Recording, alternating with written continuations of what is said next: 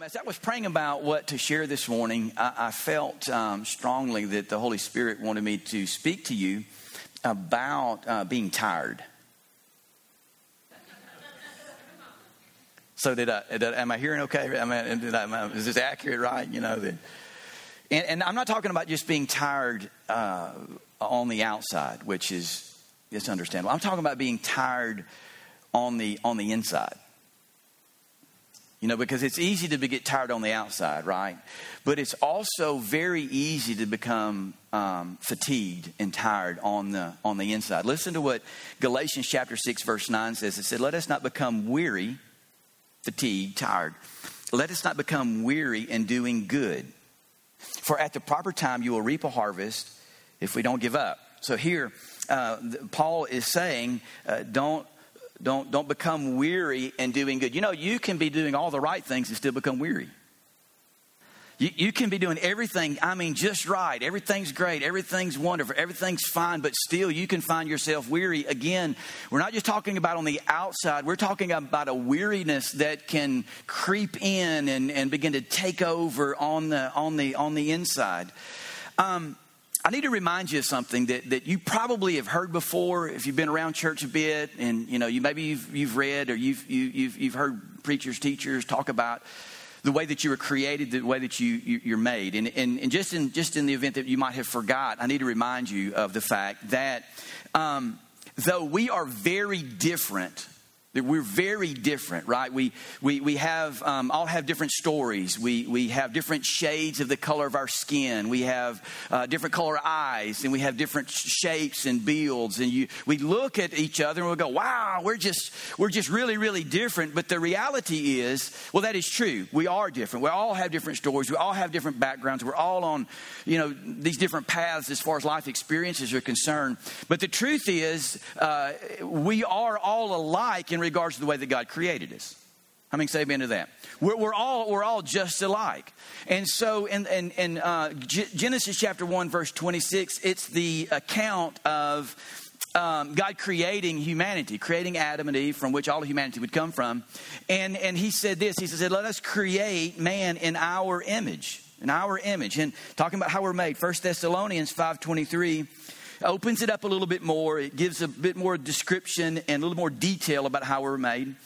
And it says, now may the God of peace make you holy in every way, and may your whole spirit, everybody say spirit, and soul, everybody say soul, and body be kept blameless until our Lord Jesus Christ comes again. So Genesis 1:26 says we're created in the image of God. And then 1 Thessalonians again says there that opens it up, unpacks it a little bit more, gives us a little bit more detail about the way that we're made, we're created. And it says that we're created in the image of God, which God is a spirit, so we're created in his image, but we also live in a body, which is the most visible. We see our body every day. We get up and we look in the mirror and we go, wow, where'd all this gray come from? And that's just in my world. I don't know about yours, but it's just, where's this gray coming from? Well, it just happens, and so that's the most visible part of us. But also, it's also important to understand that you are a spirit. Now nobody think that I'm weirding out up here. All right? You're like, oh, you're like a ghost or whatever. No. We're created in the image of God. Amen. We're created in the image of God. Well, the Bible says that God is a spirit, and if we're created in his image, then we too are what? We are spirit beings. Now, listen very closely. You are not in the earth having a temporary spiritual experience. You are in this earth, and you're a spirit, and you will live forever. Can somebody say amen to that?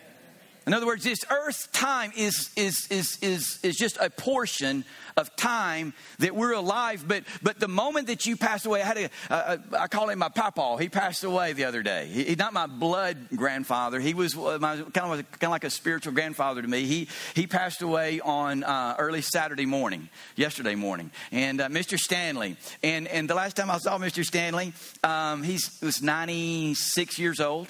And the last time I saw him, he was talking about his wife, Miss Billy. She had already gone to heaven. And so there was a glorious reunion yesterday morning, right? So Mr. Stanley, he took his last breath in his body, but you know what? His spirit man, his inner man, guess what happened? To be absent from the bodies, to be present with the what? The Lord. Why did that happen? Because we're creating the image of God. We are eternal beings. That's who we are. That's the way God made us. But also, we have a soul. This is what I want to talk about this morning. We have a soul, and it's really composed of our mind. Our soul enables us to think. It enables us to reason. It enables us to wander, and to have this imagination. How many in here has an imagination? Yeah, well, that's just part of your soul. It's the state of it's where your feelings come from. The feeling of fear and sometimes worry and anger and happiness and so that's what it really makes up. Also, our kind of our personality.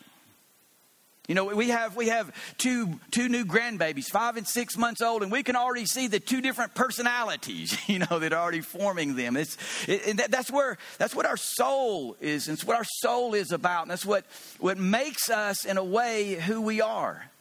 But ultimately, what I want you to see is that God has made you. He's created you. He's created all of us the same, and the fact is that we all live from the inside out. We're designed to live from the inside out. Now listen, if you don't understand this, if you're not conscious of this, and you don't live in light of this reality, or maybe you forget it, what will happen is that the enemy will take great advantage of that. Of the fact that you've forgotten it, or you've forgotten the importance of the value of living from the inside out. The reason I say that is the one thing that the enemy has access to is your soul. Now, before, you're like, first you tell me I'm a spirit being, and then you're talking about the devil, and how he has access to my soul and my mind. But what I mean by that is that wherever you go, your eyes are open, you're hearing things, you're seeing things that feed your soul. I mean, like social media, we have these feeds. They call them feeds. The reason they call them feeds is what? They use these things as avenues to feed you. What they want you to hear and how they want you to do. Don't even get me started on that. But my point is that we are spiritual beings, but we also have this soul. And if we don't understand the importance of keeping an eye on our soul, and talk more about that in a moment, the enemy will take great advantage of that. I think I've told a story before, of the time I went to Hawaii, and I had this great understanding about myself. I discovered something magnificent about myself that I didn't know I was really struggling with until I got to Hawaii. And I almost didn't go, but my wife forced me to go to a conference. Actually, it was a practicum. And when I was there, I was with a pastor. His name was Wayne Cordero. And we were sitting around one day after lunch. It was like a 3-day practicum. We were sitting around, about 5 or 6 of us. We're sitting around after lunch one day, and we were talking about the importance of, recharging and paying attention to the inside and things like that. And he made a statement. He said, really, I'm an introvert. And I knew what the word introvert means. I knew what that personality type is. I got that. But then also went, no, I don't think so. He's the other side of it. He's just such a great people person. And I mean, he's just like, if you sit down with him, he makes you feel like $1 million. He's just that kind of a guy, kind of a man. And then he said, I have to get away from people. There are times I don't like people. And I'm thinking, hold on a second. You're a pastor. Pasture people, shepherd sheep, they're supposed to kind of work together. But on the other side of it, I was like, that's me sometimes. That's me sometimes, because there are times that I would find myself, before that point, I would find myself like, I don't want to be around people. And then it was almost by accident, also probably to save people from me strangling them. I would be like, I just got to get away for a bit. I just got to disconnect for a bit. And when he said that, he talked about recharging, and there were times he would just be about edgy and because he was, he was so going so hard in ministry and always giving out and all these different things. And he said, I realized that I would have to get away because I recharge when I'm away. And it was at that moment that I realized this is one of the reasons I came to Hawaii right here, to hear him say that. Because for years, again, I would feel guilty when I didn't like people. I'm a pastor, and it seemed like when I would start feeling this way, I may even mention it to Sandy, it's like I don't even want to be around people. It was like the enemy would just, start over here. He would take advantage of me saying that. And I began to condemn myself, and at times it was just like, I'm broken, I'm messed up. But when I got there and I heard that pastor that was a seasoned man of God, I realized I'm not messed up. That's just the way that I'm wired. Are you following me? So my point is the enemy took great advantage of the fact that I didn't realize how I was wired on the inside. Are you following me this morning? And if we don't realize that we're wired to live from the inside out, that we have a soul, what happens is, again, the enemy will take great advantage of this. And watch this. You'll get tired on the inside, and you will live in that state of weariness. You'll get tired on the inside. Your soul will become tired. And you'll just live in that place of weariness.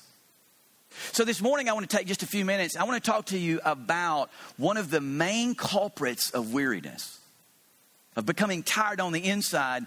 And that's worry. Anxiety. The fatigue that comes because of worrying and being anxious, constantly and consistently, just overwhelmed with the weight of the world and all of these different things going on. Listen to me. Worry will weary you. It will tap you. It will get on the inside of you. So let me just take a few moments and talk with you about worry. And so if you're a note taker this morning, here you go. Ready for the first point? Now, typically I do 3. I've only got 2 this morning, so I'm going to throw you. I've only got 2. I'm still going to go about an hour and a half with my 2 points, but I'm just joking. The first thing is you got to recognize it. You got to recognize worry. You got to recognize what's going on. Matthew chapter 6, verse 25 says, Jesus is speaking here. He says, therefore, I say to you, do not worry about your life. Now, this is Jesus speaking, right? Again, he says, therefore, I say to you, do not worry about your life. But God, Jesus, you don't know what's going on in my world.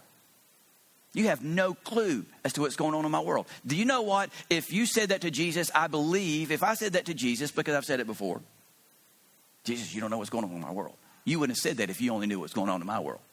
Do you know what he would say? The same thing. He would say, do not worry. Do not worry. I mean, we could leave right now and have a word from heaven, right? Do not worry. Jesus would say the same thing. Do not what? Do not worry about your life. Now, he didn't say that we're not to be responsible for our life. Some people are like, yes, I've been waiting on this message forever. I can just not worry about anything. I don't not be responsible, about anything. That's not what the Bible says. It says that he didn't say that we should not be responsible. Just don't carry the weight of it.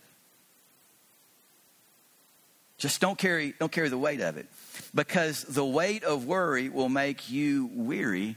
It will make you tired on the inside. So what happens often is the believers they just sort of accept it like worry is just a part of my life. How many's been around professional worriers? I've got some in my family. Like a family reunion or a gathering or whatever, do not ask them how they're doing. You might have walked in the place happy, everything's great. You will walk out depressed after you leave that conversation with them because it's just like worry. But the truth is, everybody listen to me. Everybody listen. Worry should never be the norm for a believer. Worry should never be the norm for the believer. Some things may be common, but that doesn't mean they're supposed to be normal. Worry it's common today. I mean, you talk to people. What are some of the big things that are going on right now? Well, you've got, in our area here, you've got still recovery from the hurricane, And and then you've got COVID, and then, Father, help us in heaven. We got elections.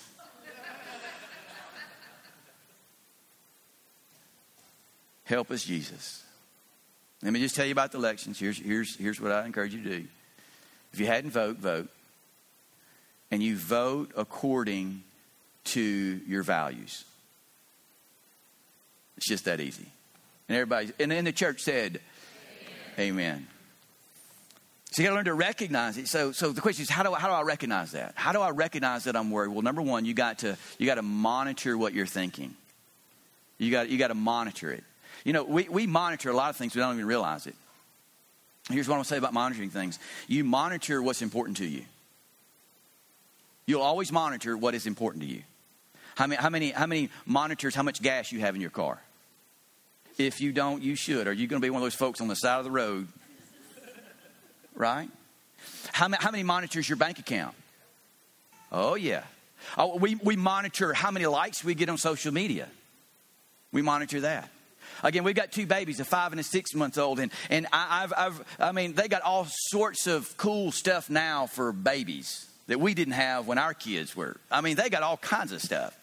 I'm not even going to go into certain things that I have discovered that they have made, you know, for kids that I'm like, there's no way I'm going to do that.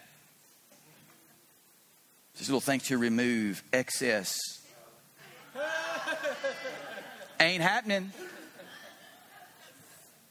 And then they got these cool baby monitors. They're like the video camera things. I love that. I think that's cool because you can just sit there and you can just watch the baby, and the baby is what? Why? Because that baby's important. We're going to monitor that, right? So there are all kinds of things that we monitor, but how important and how often do you monitor your thought life? Again, listen, here's why this is so important. Because your mind is the one thing that the enemy has access to. So in your thought life, are you thinking more what ifs? What if this happens?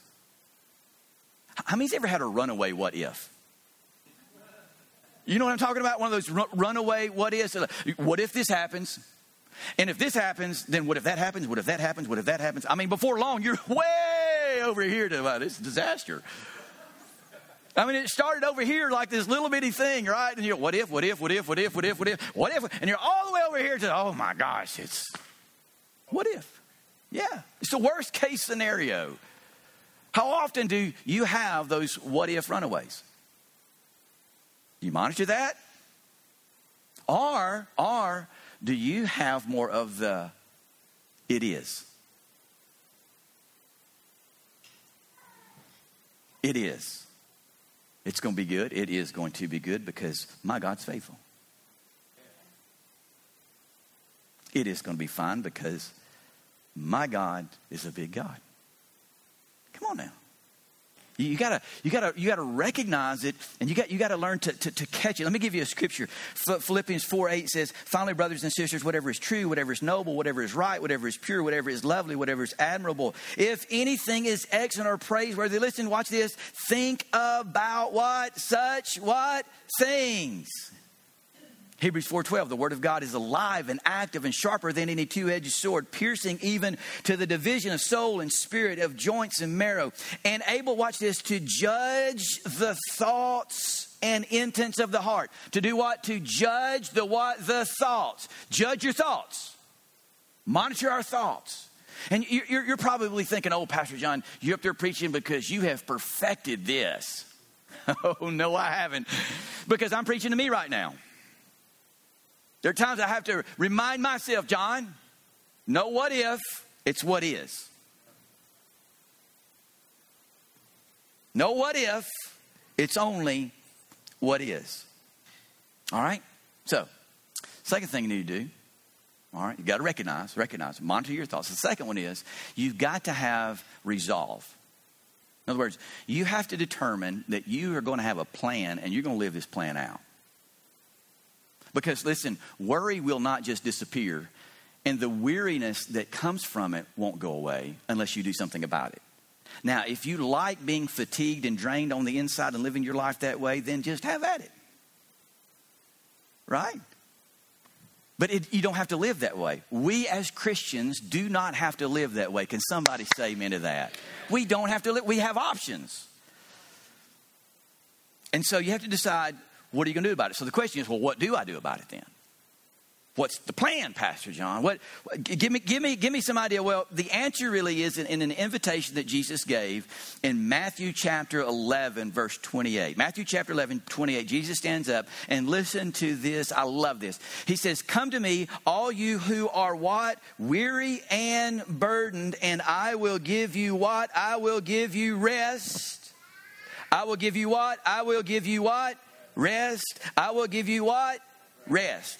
To who? People that are weary and burdened. Jesus said, I have something for you.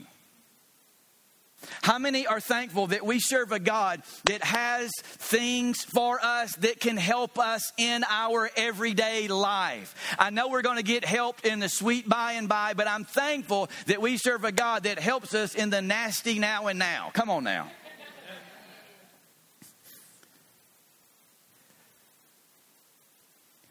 The word rest there, he said, I will ease the weight of it. I will relieve you. I'll make it easier for you. How many could use some easy stuff? Easier. He said, it means I'll refresh. The word rest means I'll refresh your soul. How many knows what it feels like to be refreshed? How many's ever had a hot winter day and you go over to the water hose and you turn that water hose on and you drink a little bit and you put it all over your head? Anybody remember those days? I know today kids can't drink out of the water hose. Like, what's wrong with drinking out of water hose? That's all kind of bad stuff in there. Forget it. Drink out of the water hose, son. It's good for you. But that's what Jesus is talking about. He's saying, look, I've got something for you. If you're weary, you're burdened, I've got something for you. I've got rest. I can help you. Now, what you have to hear here is this, is that Jesus is saying, this is what I'm willing to do for you folks that are weary. Folks that are burdened. This is what I'm willing to do for you. I'm willing to give you rest. Then next, he shifts gears and says, now, here comes your part. How many knows that if we do our part, God's always going to do his? Right? So he says, this is what I'm offering. But next, he said, now here's your part. Are you ready for this? He said, take my yoke upon you. Stop right there. Now, for first century readers, first century believers, when they heard this, take my yoke, it just made perfect sense to them. 21st century believers, we may not get this, so let me explain a little bit about what Jesus meant by that in regards to what a yoke is. A yoke is an instrument that a farmer would use to connect two animals together. He would go over their shoulders and the farmer would take an oxen here and put another ox here, and he would take this yoke and put over their shoulder, and then that yoke was connected to a plow or something else that they would use for agricultural progress. So some people would be like, well, Jesus, I don't need a yoke. I need a mattress. Jesus, I don't need a yoke. I need a vacay. That's what I need. I don't know yoke. I mean, you're talking about work. You're talking about putting something on me, and you're talking about work, and don't you understand that I'm burdened already? I need some rest. I need a vacation. I don't need a yoke. But when you really understand what Jesus is saying there, it makes sense. Because what Jesus was saying there is he said, don't take just any yoke. He said, take my yoke. Are you following that? In other words, Jesus says, I'm already in the yoke. You come and get on the other side with me. Are you following this?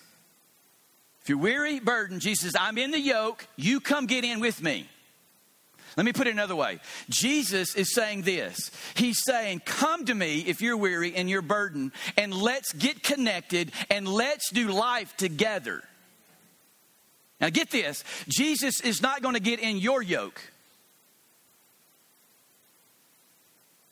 He's not going to get in your yoke. You got to get in his. Can somebody say amen to that?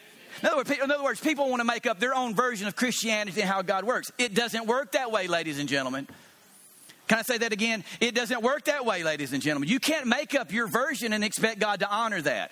God has a version that he works by, and the version that we're talking about right now is that he has this yoke. He's in the yoke. You come and get in with him, and the two of you can do life together. Is anybody a little excited about the fact that Jesus, the Son of God, is giving us the invitation to come and to do life together instead of us trying to pull through life all by ourselves?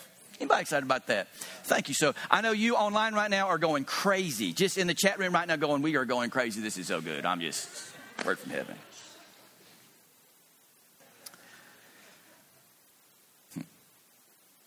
So Jesus said, take my yoke upon you. He's not finished though. Then he says, learn from me. Learn from me, for I am gentle and humble in heart. Watch this. And you will find rest for your what?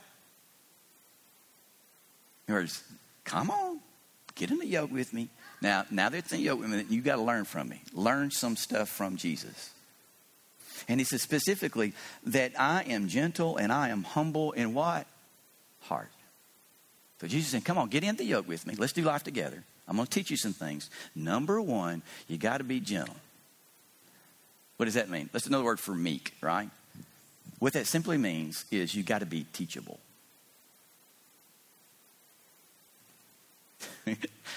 Jesus says it so nice. I'm going to say it another way. What Jesus is really saying is get in the yoke with me and learn from me, because you don't know what you're doing.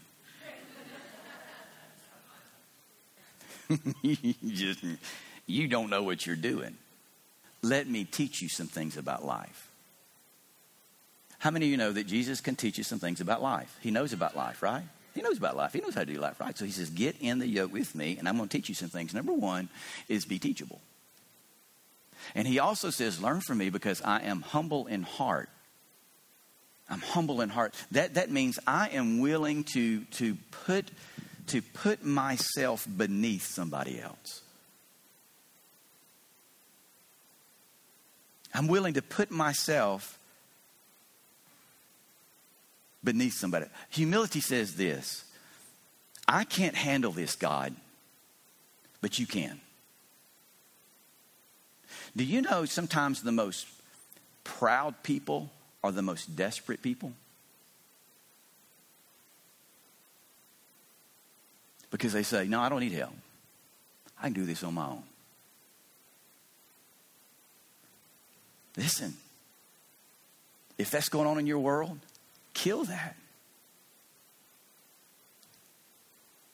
Kill that. Learn. Even Jesus had to put himself under God's hand in order to overcome the greatest challenge any human would ever face. It's called the death, burial, and resurrection. He had to submit his life to the Father, not my will, but what? Your will. In other words, I am putting myself under you, God. Humility says, God, this is much bigger than me, but it's not bigger than you. This is so much bigger than me, God, but it is not bigger than you. That's the reason 1 Peter 5:6 says, be humble. Trust, be willing to trust God under God's powerful hand, so he will lift you up when the right time comes. Give all your worries to him, because he cares about what? You. Again, be humble under God's powerful hand. Be gentle. Be teachable. As I wrap up this morning, let me remind you of a guy by the name of Naaman. It was his life, a portion of his life is recorded in 2 Kings. And Naaman was a great commander and had just so many triumphs and so many victories. I mean, he had a great resume as far as the military, being a military commander was concerned. And so one day he wakes up and he realizes he's got an enemy that he can't beat. There's something going on in his life, actually in his body. He can't beat this. It's called leprosy.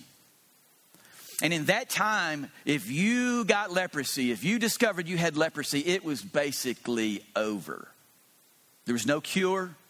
You were going to be isolated from everybody that you cared the most about, that you cared about. I mean, it was a life of isolation and a very long, slow death. You know, sometimes we think we have it bad, and then we think about Naaman, right? And so obviously he mentioned it to his wife, and the word kind of circulated throughout the household. He had servants and people that just waited on him and all these things. Well, there was a little servant girl that was from Israel, from God's chosen people. She heard about Naaman, and you know what she said? God's bigger than this. God can take care of this. She said, there's a prophet in Israel. All you got to get to is get to the man of God, get to the prophet, and this leprosy is going to be done, be in the books for you. I don't think she said it that way, but so Naaman makes his way to Elisha's house, and a servant comes out. One of Elisha's servants. Elisha was a prophet, man of God, and he said, servant said to Naaman, just go dip in the River Jordan 7 times and you'll be good. And we're talking about Jesus said, learn from me because I am gentle, teachable, humble. God, I can't, but you can. Gentle, teachable, right? So he gets the news, then listen to verse 11. It says, but Naaman became angry and stalked away. I thought he would certainly come out to meet me. Talking about the prophet. In other words, he was a commander. He wasn't used to being treated that way. He said, I expected him to wave his hand over the leprosy and call on the name of the Lord, his God, and heal me. Aren't there rivers of Damascus and Abana and Pharpar better than any of these rivers in Israel? Why shouldn't I wash in them and be healed? So Naaman, watch this, turned and he went away in rage. You know what that's a picture of? He just wasn't teachable. Couldn't tell him anything. Remember Jesus said, get in my yoke with me and learn from me. Be gentle, be teachable. You say, but I've been walking with God for a long time. Listen, there's still more that you can learn and know. Can I have a better amen than that? Then there was a friend that came up to him, and thank God for friends, all right? Thank God for people in our lives that will speak to us when we're doing the stupid. 2 Kings 5:13.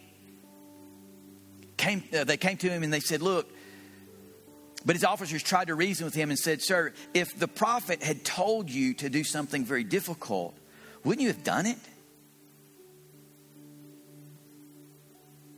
So you should certainly obey him when he says simply, go and wash and be cured. Somebody spoke to him and spoke some sense into his life. That's one of the reasons we have life groups. To build relationships, because I've said this for so long. Look, we're all one step away from doing something stupid. All of us. We know the rest of the story. Naaman finally listened. He finally chose to be teachable. And he went over to the River Jordan. And he did once, twice, 3, 4, 5, 6. No change. Then 7th time, when he came up, he was clean. Why? Because he was willing to listen. He was willing to learn. So what's God saying today? What's he saying right now? Are you weary from worry? That's what he's asking you. Are you weary? You worn out? You tired? What Jesus is saying right now, he said, okay, come to me. Just come on. But you don't know how bad it is, Pastor John. I don't. I don't. But I know somebody who does. And I'm not the one giving you the invitation. It's Jesus that's giving you the invitation. I'm just happened to be the mouthpiece this morning. He's giving you the invitation. He's saying, take my yoke upon you and learn from me. For I am gentle and humble in heart. Watch this. And you will find rest for your souls. Again, the word rest there, another meaning for it is just to take a break. How many in this room need a break? I bet you do. 1 Peter 5, 6, and 7 again. Be humble under God's powerful hand so he will lift you up when the right time comes. Verse 7. Give all your worries to him because he cares about you. What God is saying to you this morning is, look, I love you so very much. You get in the yoke with me, Jesus, because I love you and I want to be close to you and I want to do life with you. Let me help you with life. Let me help you with life. Father, we come to you right now in the name of Jesus.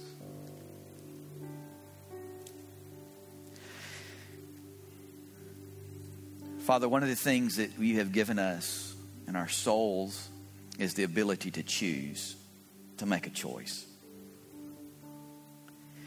And so, Father, right now, we hear clearly what you're asking us to do. We're very, very, very, very aware of this invitation that you've given us. If we're weary in our souls, we're tired in our souls, that you've given us invitation to hook up with you, to do life your way,